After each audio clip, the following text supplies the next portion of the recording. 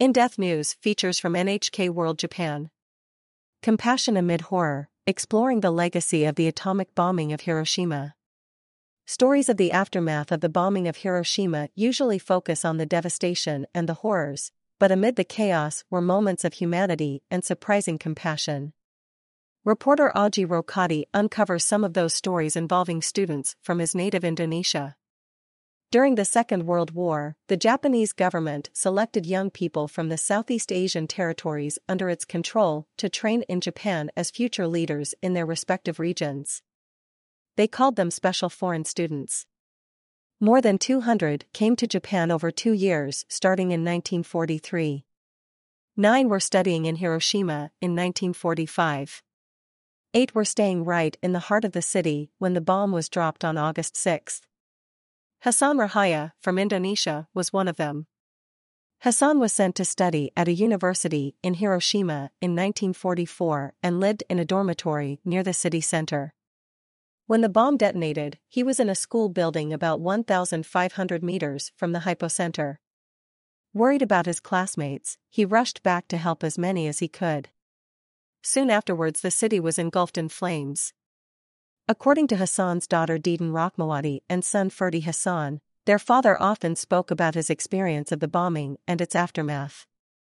Deedan says his father and other survivors from the dormitory jumped into a nearby river to get relief from the heat of the flames. When the fires died down, they began to look for survivors in need of help. One of those they encountered was a Japanese girl looking for her father. Kurihara Miko says that before the bombing, she was wary of foreigners given that it was wartime.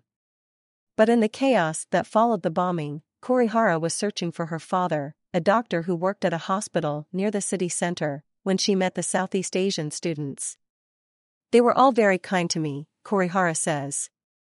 I asked them if they resented being put in such a horrible situation through no fault of their own, and they simply said we are all human and must help one another.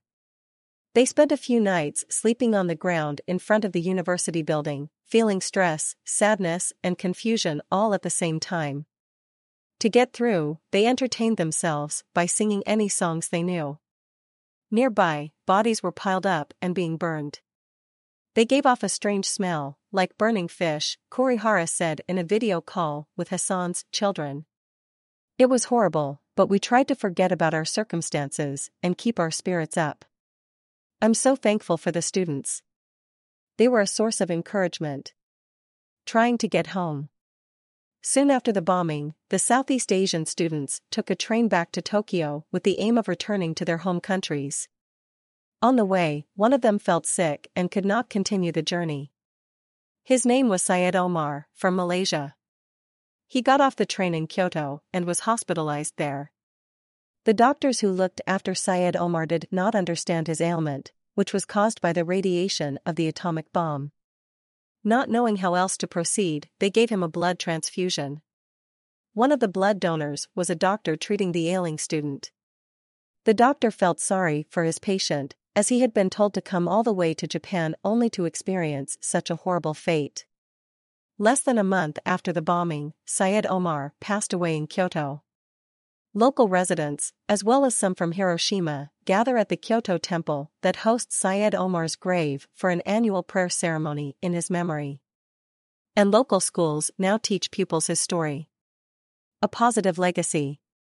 Hasan Rahaya became a successful entrepreneur after the war and a member of parliament. He went on to establish a university in Jakarta dedicated to fostering Indonesia-Japan relations. He passed away in 2014. Hasan's story, and that of Syed Omar, is one of shared humanity.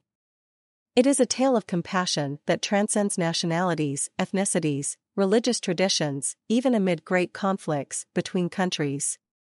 Ordinary people often take the brunt of war's brutality, and yet they often put compassion first.